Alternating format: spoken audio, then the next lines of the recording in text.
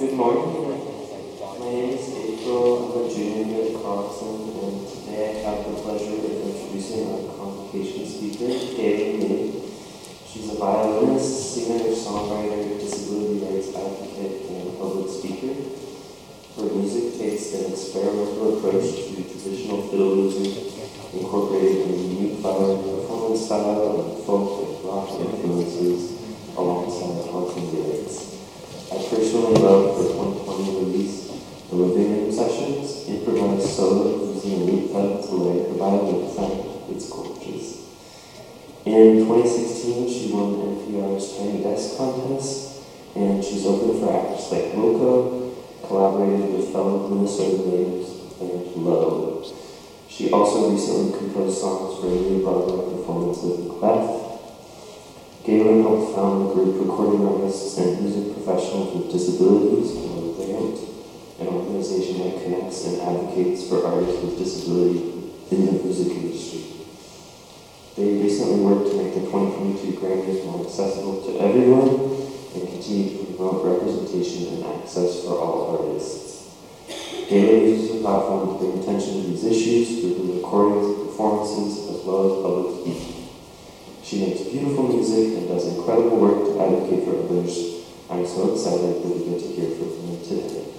Please welcome to Carleton College, Gaelynn.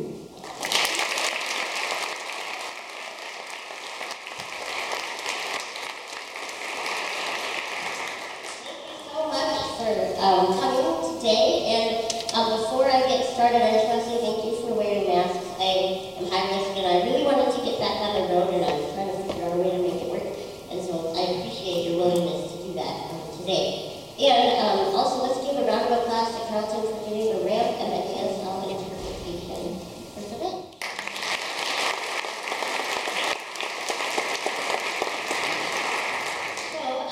My name is Gaelynn. I'm going to start with a quick visual description in case anyone in the audience can't see me clearly. I am a small white woman in an electric wheelchair. I have bendy arms, and that's what I call them. That's probably not appropriate. They're at like 90-degree angles, and I sit in an electric wheelchair. I've got my violin on the ground by me and a looping pedal on the floor. And I'm wearing a white flowery dress and a pink flower in my dark brown hair. So, here we are, and I'm very excited to talk to you today. And when they asked me what I wanted to speak about, this isn't a music industry conference, so I wanted to do something a little bit different, because how many of you are actually students here? Raise your hand. Okay, and then how many of you are community members, faculty and staff? Okay, cool, so it's a nice mix today, and I wanted to just kind of talk about something I'm very passionate about, which is disability culture. So the title of this talk is Amplify, Celebrating Disability Culture. But first I thought I'd introduce myself a little bit and some of my work, and then we can get into the topic today. So I was born with a disability called osteogenesis imperfecta. It means brittle bones disease, like the layman's term. And it is a disability that affects collagen in your bones, so they break easier, and I broke a lot of them before I was born, which is why my limbs, my legs and my arms are bent. And so it's not painful obviously at this point, but it's something that I've always had my whole life. I got my first wheelchair when I was 2 and a half, my first electric wheelchair, so I destroyed every doorway in our house at a very young age as I was learning how to drive, but I've always had mobility, and I had very, very supportive parents, and I think that that's a huge thing for people with disabilities, to have parents that encourage them and not provide additional barriers. So my parents were always eager to let me explore and try new things. Their motto was sort of, if you really want to do it, you'll figure out a way. And so when I have 3 siblings, and none of them have disabilities, but they were also very inclusive, I guess is the right word. So my older brother especially always wanted me to be able to do what my younger siblings did. And so, for example, when I was young, he wanted us all to go on a bike ride together. So he put me on the newspaper rack of his bicycle and tied me up with twine so that we could all go together. We got in a lot of trouble. trouble for that particular instance, but that was sort of his idea, is to try to make sure that I could do everything with my siblings. And so I had a really fun childhood, and in 4th grade, an orchestra came to play for my school. And I just fell in love with the way the strings sounded, especially together. That ensemble sound of strings just kind of gave me goosebumps. And I knew that I wanted to try to play the next year. And I guess I went home that night and I told my mom, I really want to play the cello, but if cello doesn't work, I think I'll be able to play violin up and down, because people with disabilities are always adapting. That's one thing that we think, oh, were you afraid to try something that wasn't made for you? Well, that's basically my whole life. So you end up kind of adapting as you go all the time, and it's just a way you think. So I introduced my mom to the idea of orchestra, and then the next year, in order to join, you had to take a music listening test. And I was the only student that year that got a perfect score, and I'm not like that proud of it, that's not why I'm telling you right now, but I think the reason that the teacher was willing to work with me, she could see that I was probably gonna do well at it, and that I would enjoy it, because I was musical. And so even though she had never adapted an instrument for someone before, because she was just a regular public school music teacher, right? She said, I really want to try to help you figure this out. So together we experimented. I tried the cello, it was too big. The little violins, even the teeny tiny ones for like 3-year-olds, were too long for my arms, but that violin method of playing up and down like a cello worked. And so I've been doing that ever since I was 10. And so I did orchestra all the way through school, got into folk music and Celtic music in college, and then eventually, because of Alan's Farhaka that we have alone, I was introduced to looping pedals, and that's when creatively, my music started to shift into like songwriting, and certainly not expecting to win. I mean, like not even in the realm of my brain. And so when that happened, it was a really big surprise and a big opportunity to try to travel with music and do things out of the state, because I'd never really performed outside of Minnesota before then.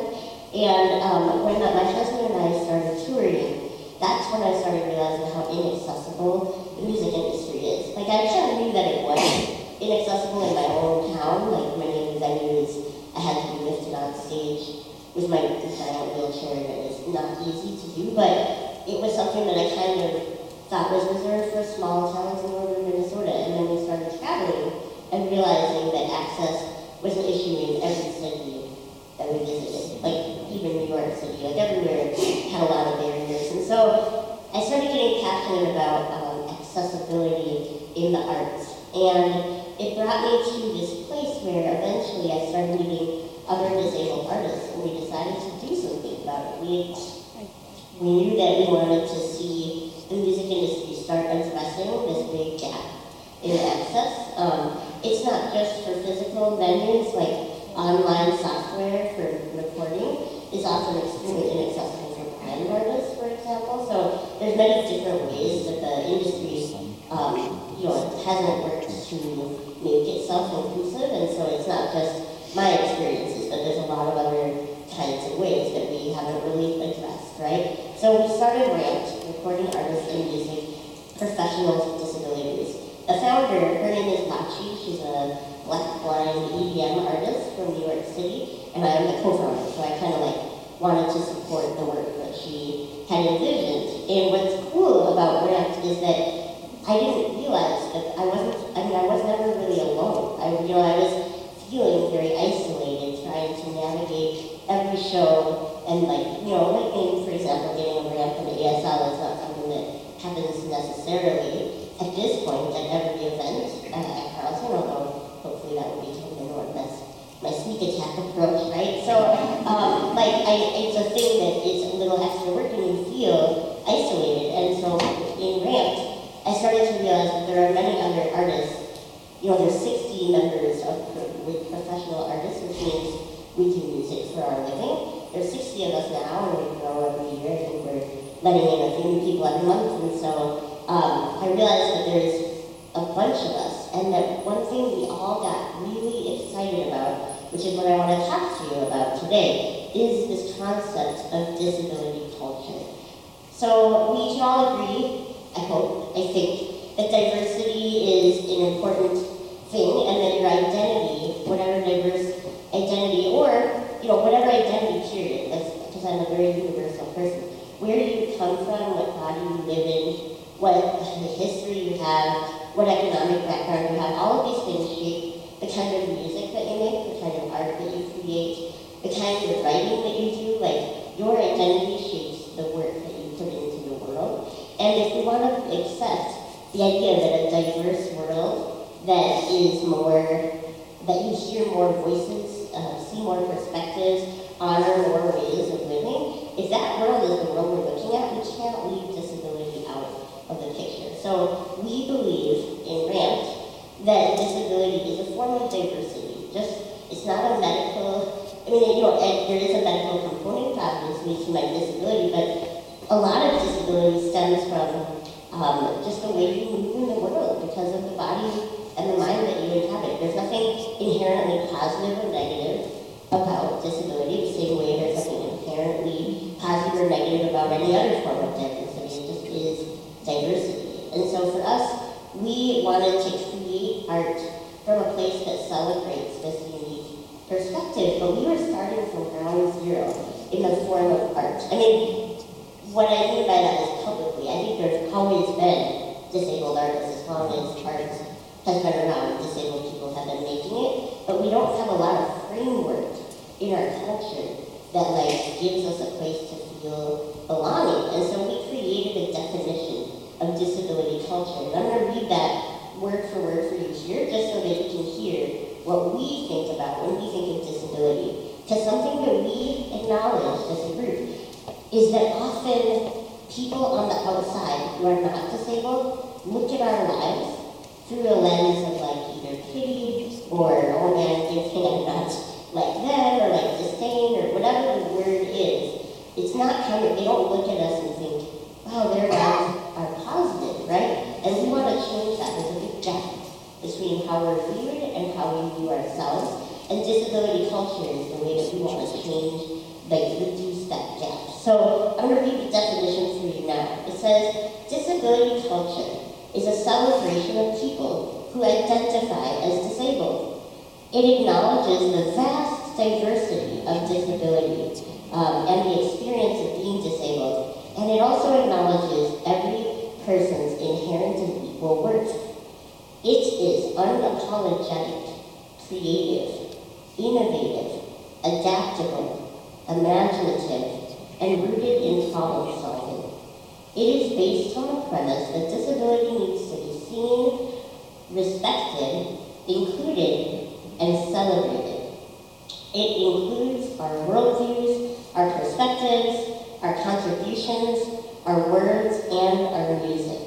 Disability culture, at least in part, is a vibrant and thriving counter-response to the exclusion, marginalization, and oppression that historically and currently is experienced by many people with disabilities. So the idea that we can create a whole new culture that celebrates the unique things that disabled people bring to the table and the unique art that we create because of who we are, that's what gets us really excited. And we are excited about it. But the thing that I want to share with you is, in order for the rest of society to also be able to celebrate disability culture, there are two things that need to happen first. So it's one thing to say, well, yes, I celebrate disability culture. I think everybody has inherent value, and I think disabled people can bring something to the table. That's one thing to say it, but if I'm not able to get into the room, right? If there's no access, then how can we really celebrate disability culture?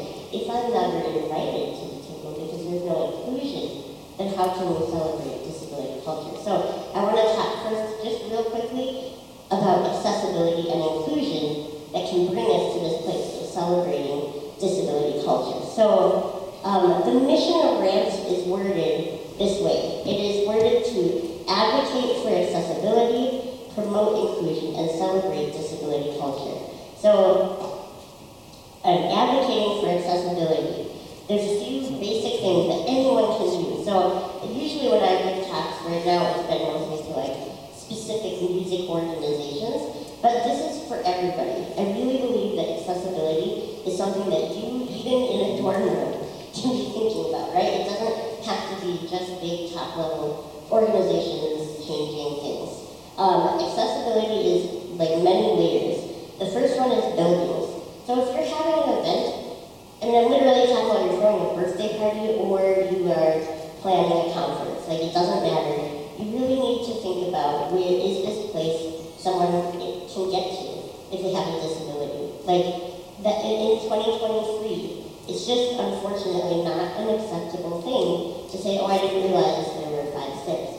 Like, you know, unfortunately, that's where we are at, is that it still happens a lot, but if you know, then you can start to be more mindful. Where am I planning this party? If somebody, you know, in a wheelchair wanted to come, would they be able to get in? And I don't have every answer on accessibility. I'm not like a like a consultant or a guidelines person. So a lot of it has to do with if you know people with disabilities and you actually want to see them and like get to know them and learn from them, you have to start asking them, what do you need? I'm going to plan a party. What would help make this work, right? So first of all, the building. But then online, there's a lot you can do. From a college student to like a multi-million-dollar company, it's all the same. There is a lot of exclusion online because people who are blind can't see the pictures or get the gifts or understand what the joke is if they can't see the image that you're sharing. And then deaf people can't understand it either if you don't have captions. And so even though it takes a little bit more work right now, because I don't think it will forever, I think we're getting better and better at figuring out how to automate this stuff in a way that's meaningful, not just like verbally flipped. But for right now, if you want to be more inclusive and accessible, it's really important to think about the things you put out online, like your social media, alt text. How many of you know what alt text is? Okay, a few of you, that's good.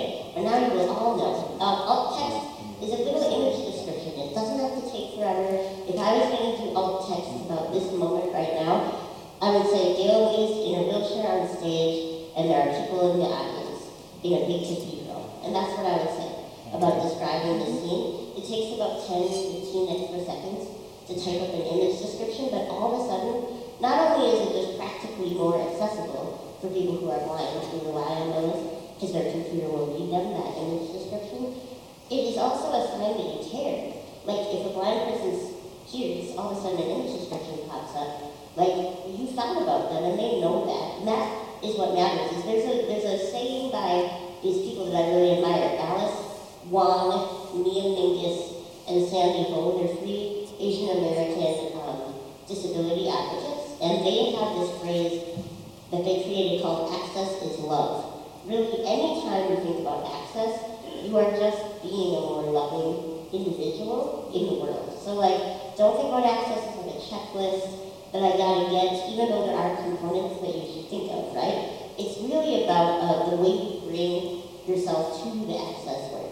And it's about being a more loving individual member of the community. So online access, captions are pretty easy to put in. They're getting easier. There's software I use, one called capwing.com. Just think about sharing captions, enabling captions whenever you can, just because, again, if somebody who needs them recognizes that you actually thought about it, it means a lot. I mean, the bar is very low. You can, like right now, anything you do for access is going to make people feel seen, right, and respected and cared for in their community. So that's another thing you can do.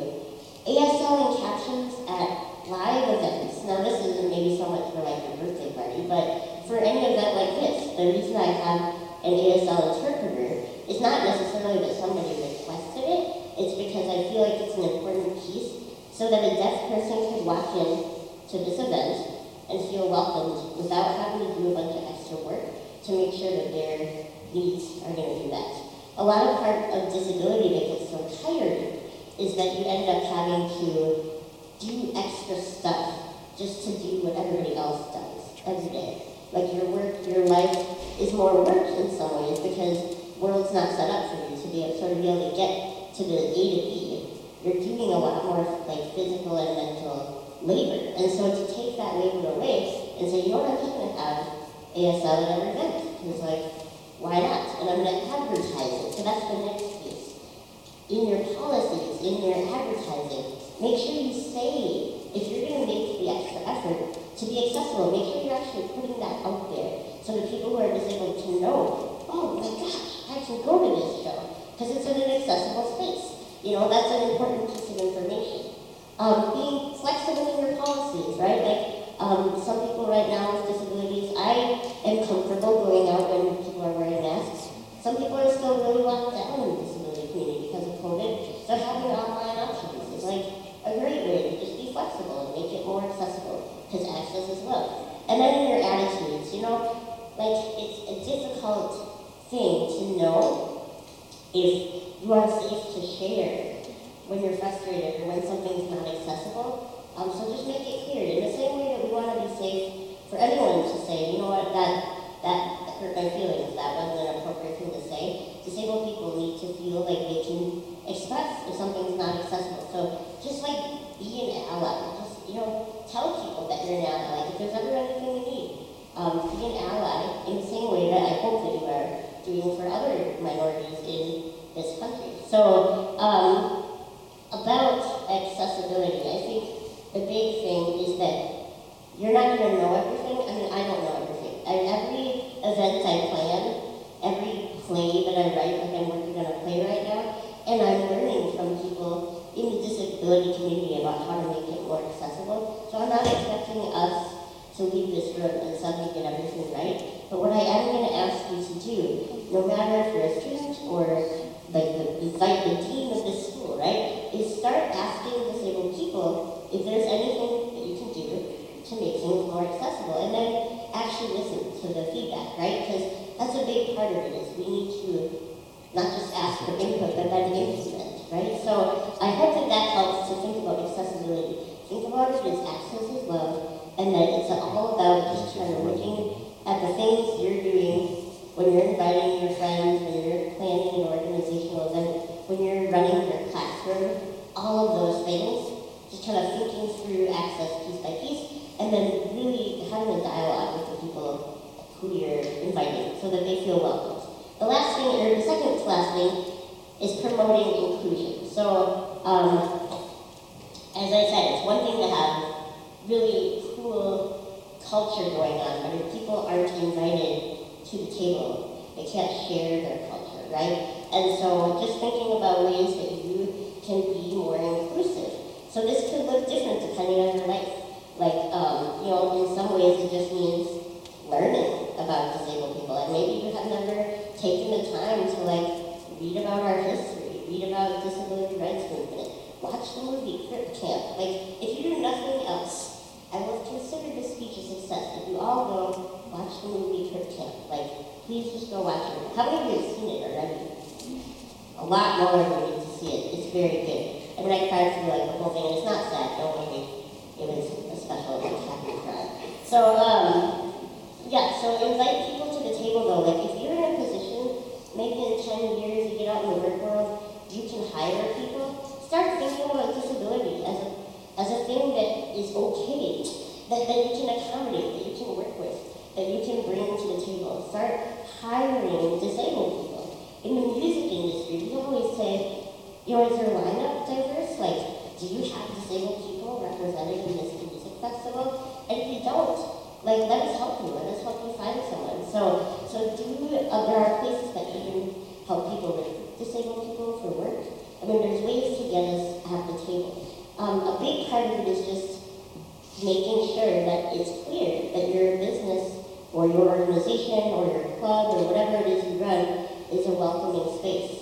I mean, just putting that out into the universe, putting it on your job descriptions, all of those things are signals that it's a good idea to apply for this job because you're open to accommodating it and working with us. And then I think the biggest part about inclusion for me is it's one thing to have disabled people invited, which is great, and that's really necessary, but having disabled people in leadership, and this is probably more of like the top level college talk, is having disabled people in leadership needs to go all the way up because it's very difficult to make changes, to advocate for this accessibility can't get promoted to a place where they can actually help make these changes, right? And so consider the leadership of, for example, Carleton. Are there disabled people in leadership roles? Are they working on getting more disabled people in leadership roles? How many professors identify as disabled? Like, these things matter because change happens so much faster when we're allowed to give opinions and have authority to make changes. And so in your own work, inclusion, wherever you end up, in whatever industry you go to, inclusion is something that's really, really important in the music industry and also in every facet of life. Because disabled people are in every single industry. And that brings me to the idea of celebrating culture. So how many of you have heard of Judy Human? Raise your hand if you have. Oh, I'm glad I'm here. Okay, good. Judy Human, she just passed away in March. Gonna be emotional a little bit. Whoa. Anyways, she was basically the mother of the disability rights movement. So she, in the, I'll get over myself, sorry. I haven't talked about her on the stage yet. So she was the lady, if you've seen Crip Camp, they kind of centered the story around. So she was just a kid who went to a camp for kids with disabilities, but she decided that she wanted to see things change. And so when she got out into the world, she created change, basically. She started stopping buses, because this was before buses were wheelchair accessible. This is before there were curb cuts. We owe a lot of stuff to this person that nobody knows about. So she would stop buses with her wheelchair. She would jam her chair into the bus, basically, so they couldn't move. And they stopped traffic in the middle of New York City to raise awareness about the lack of accessible transportation. And then they eventually decided that they needed to change the laws. So there was a bill, the Vocational Rehabilitation Act in the 70s, and there was a little tiny addition called Section 504, which was a big deal. It was before the Americans with Disabilities Act, because it was in the 70s, that wasn't signed until 1990. So in the 70s, there was this little tiny section that said anything that receives public funding needs to be accessible. And it got stalled. Basically, they weren't signing it because they didn't want to make changes to anything that received public funding. Because that would imply, for example, colleges didn't have to be accessible before the 70s because it just wasn't required. So nobody could go to college, basically. So anyway, so they ended up being very frustrated, the disabled people that Judy worked with and knew and was organizing, very frustrated that this bill was languishing and not being signed because people didn't want to put in the money and the time to think about access in public spaces. So she had a sit-in in the federal building in San Francisco. It's called the 504 sit-in, and it's the longest sit-in of a federal building that has ever been done in the United States. But we are talking about 150 people with disabilities with massively varying needs. So people had the Black Panthers brought food, the churches and unions brought supplies, everybody got together to make sure that everybody would be safe in this building. But they sat for I think it was 26 days. It was a very, very long time. And finally they passed the 504. We wouldn't have the ADA if they hadn't passed the 504. We owe a lot to people like that. So when I say celebrate culture, how many of you have heard of the 504 sit-in before today? Not enough of you. And you know why that is? We don't teach it in schools, which is so sad because how cool is it that a bunch of people with disabilities took over a federal building for almost an entire month and then had the Black Panthers bring them a bunch of food. I think that is one of the coolest stories in American history. And I didn't learn about it until I was 27. So it's a big deal that we don't talk about it. So when I say celebrate disability culture, I want youth to leave this room, not right now, I'm done with my music, and just take some time to look up the history of disability rights. It's really cool. There are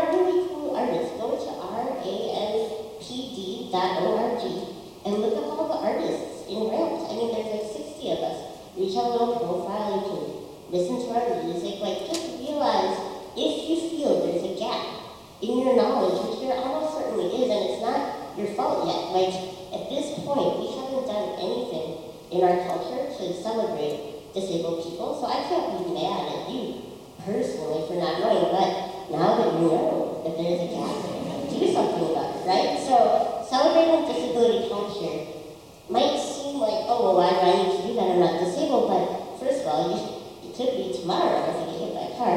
And second of all, the reality is that disability makes the world, if we accommodate disability, if we include disability, if we celebrate disability, it actually means that everybody with a body that's different in any way or changes throughout their life, with anyone with a body is more welcomed. It's just more welcoming for everyone to have a world that's welcoming for disability. So disability culture starts with disability, but it ends in a world that's just a lot healthier and cooler and more inclusive and more welcoming. So I would encourage you to take some time to think about what you know or don't know about disability culture, what you can do to learn about it, and then how can you amplify it in any walk of life that you go from this space in the next 10, 15, 20 years. Make a point to include it when you think about diversity, when you think about amplifying people who have been oppressed or marginalized. Consider disability. We're in every race, we're in every sexual orientation, gender, and we're everywhere. We're in every economic group. Disability is everywhere. So just take some time to think about how you can include it in your worldview as well. So I'm just really glad to be here. I hope you look up Judy Heumann, the 504 sitting, go watch Crip Camp, go look at Ramped. There's a lot of cool places and a lot of cool things that we are doing. So I just want you to consider how you can start working that into your life in the future, and you will not regret it. So thank you so much for that.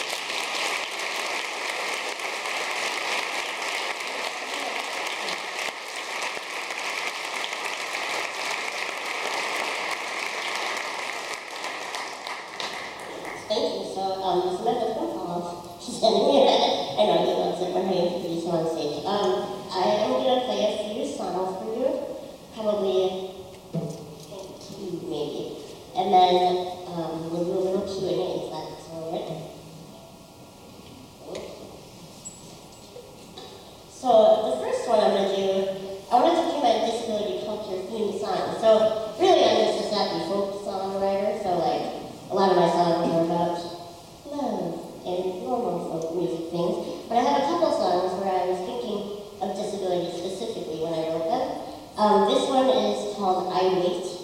This is about, I think it's 2018 or whatever it was, the last time they were debating Medicaid, time before this time. And John McCain famously put his thumb down and saved Medicaid. At that point, I was very frustrated because I felt that disabled people were not being mentioned in the articles of who would be affected if we destroy Medicaid. And it's a lot of people with disabilities can't get personal care at home or live at home at all if they don't have Medicaid, because that's what pays for them. Medicaid pays for my wheelchair, and then it pays for life-saving medications.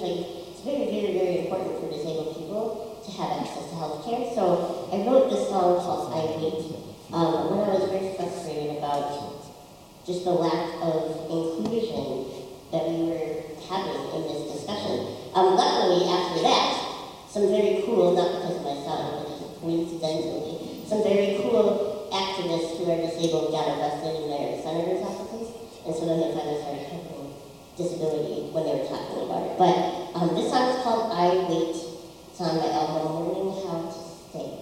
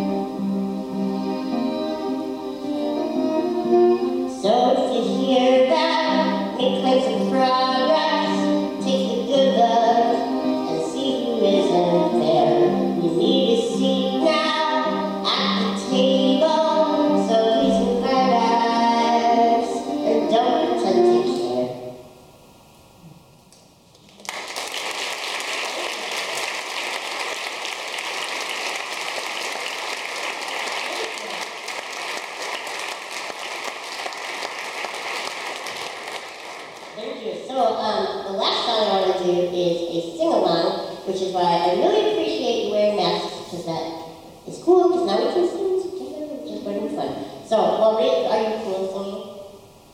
Okay.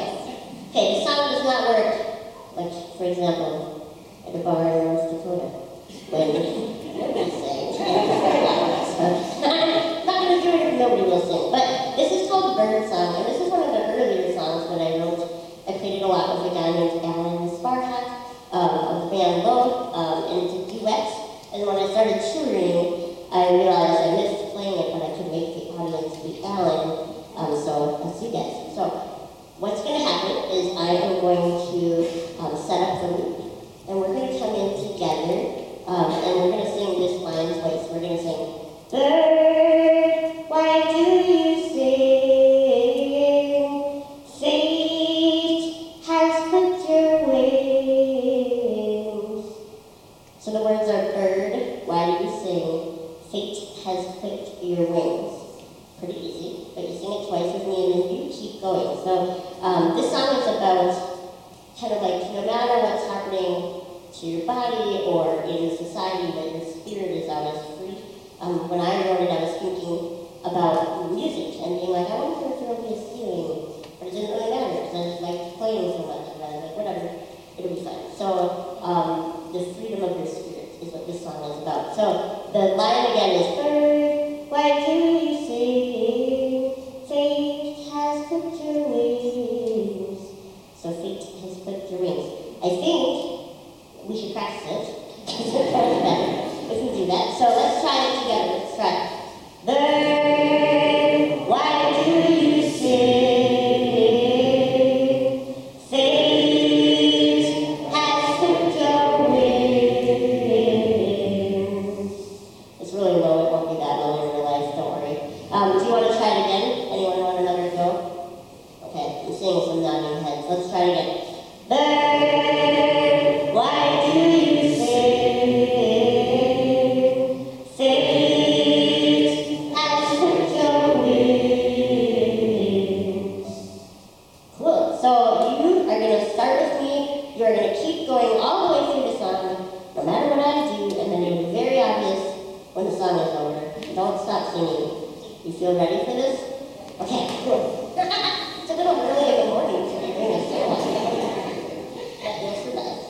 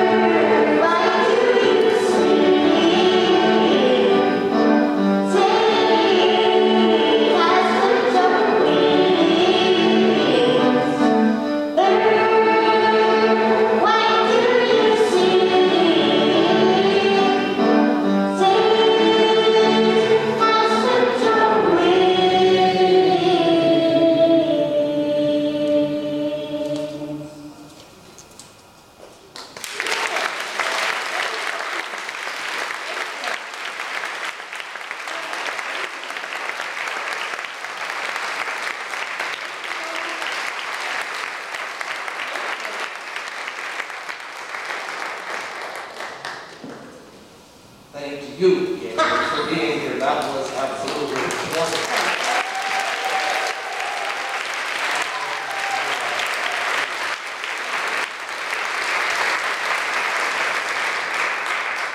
As promised, we will have Q&A in a couple minutes. I just have a couple announcements that I need to make. After convocation, we typically have a luncheon. Today it's going to be a little different. It's more of a reception with still tasty food.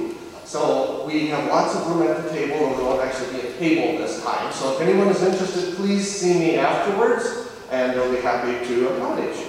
Other things, this program, if you have questions about the convocation program, we have lots of visitors here for admitted students experience. Welcome. If you'd like to be part of or know more about the convocation program, please visit the Carleton College Convocation website. Podcasts are coming, so stay tuned for those. And we also want to mention that our Zoom is a little broken right now, so it is working, but my apologies to everybody in Zoom land. It sounds like that it was maybe not the best experience this time around, so my apologies. We are working on repairing our system here. So if you are still on Zoom or you'd like to participate in the Q&A, please send a message in the chat. My coworker will send it via message to me, and we will now begin, if that's okay with you, the Q&A. All right, who would like to start us off with a question? Here we go.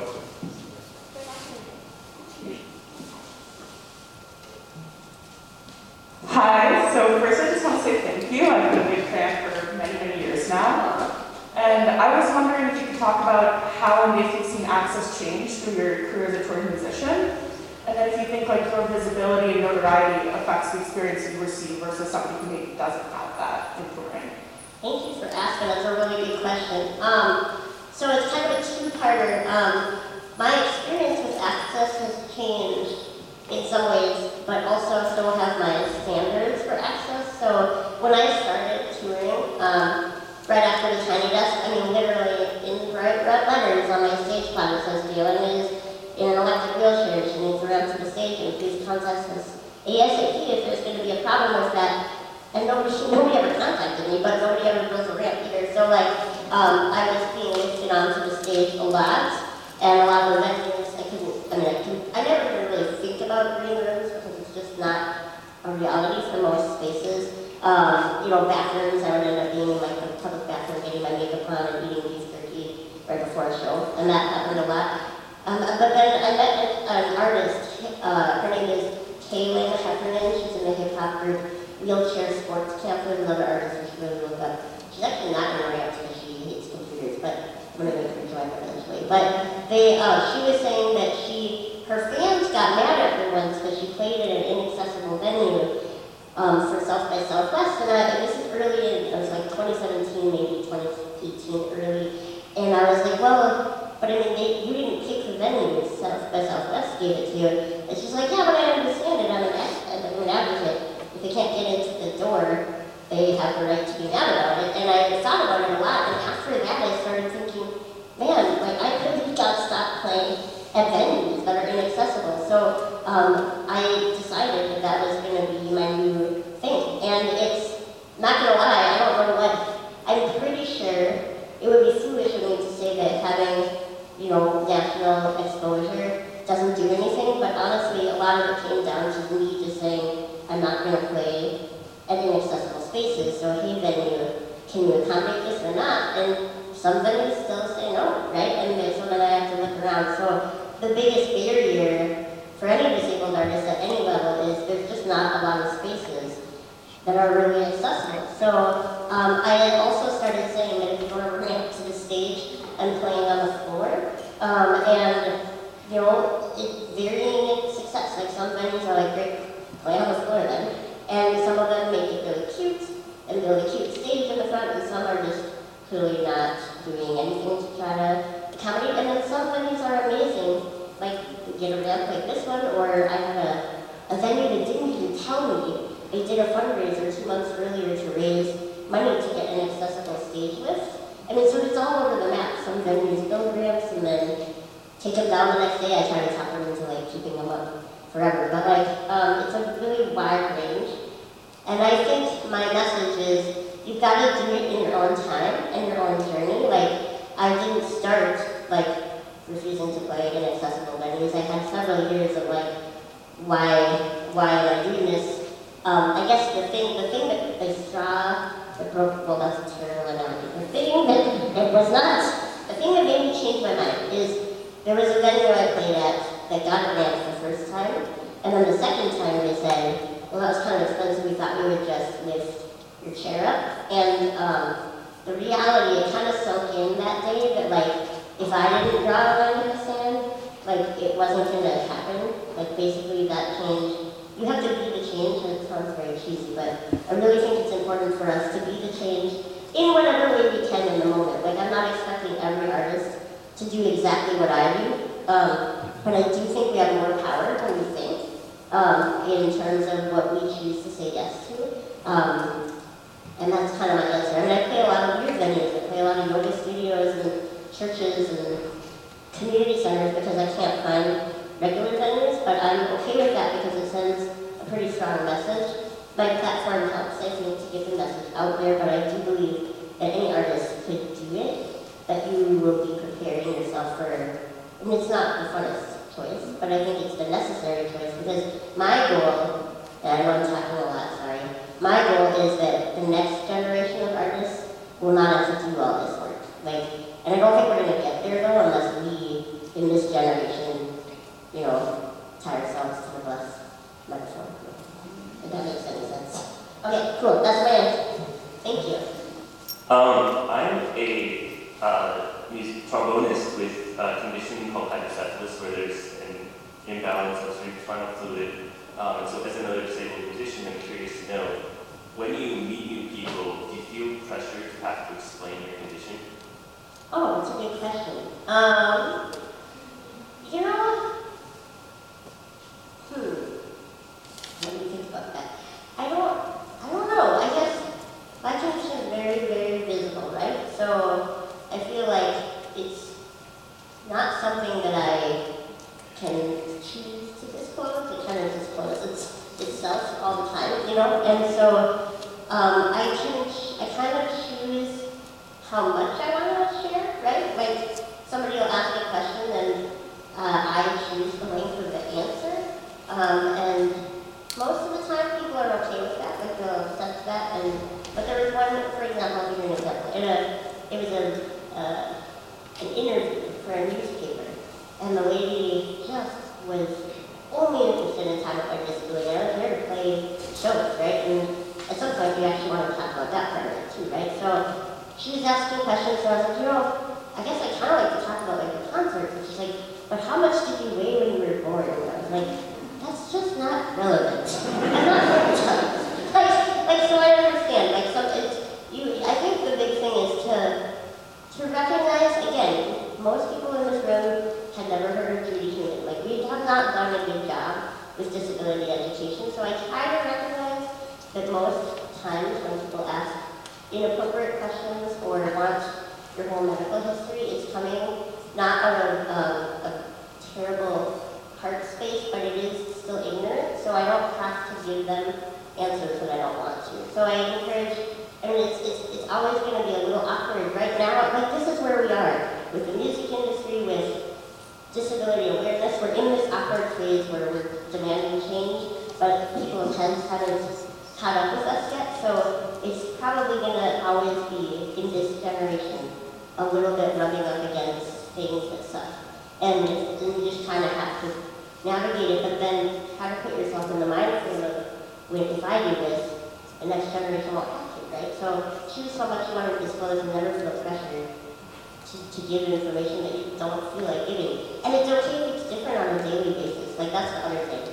Some days I see little kids staring at me, and I'll like talk to them, and then basically you just ask, here's the secret. You ask a kid one question about themselves, and then you don't have to answer anymore. So, I do that a lot. But some days, if a kid's staring, I just don't have the energy, and I just kind of pretend like I don't notice that the kid is staring.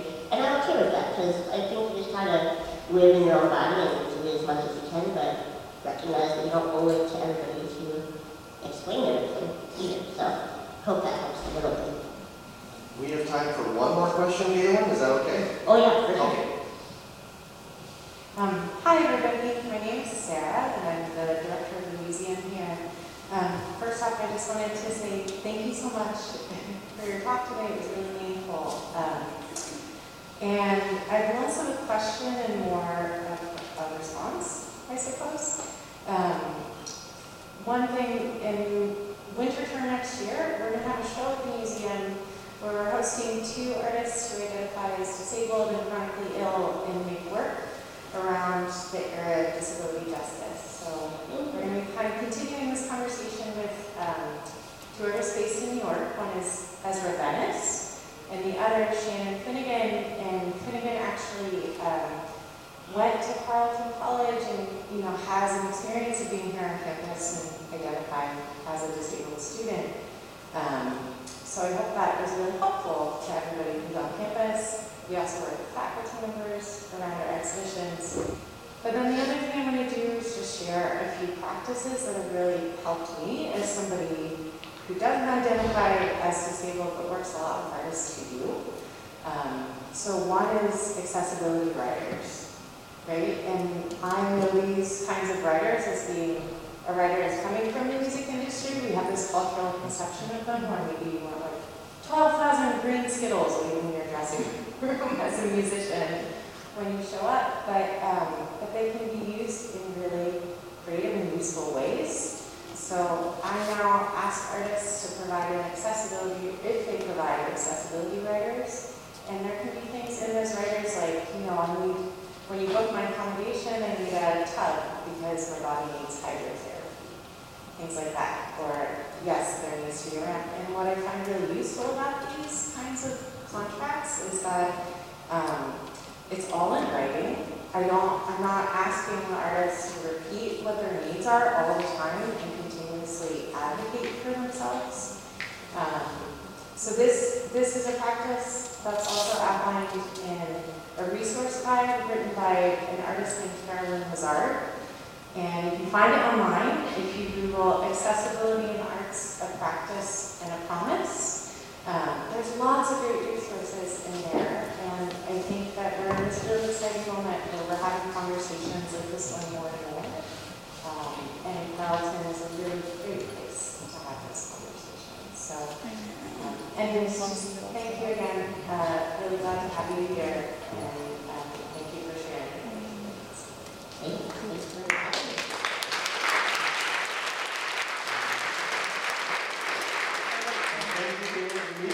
But I do want to say, would you like to make a concluding comment of any sort before we conclude? No, just please go forth and learn some stuff that you might not know. And my work is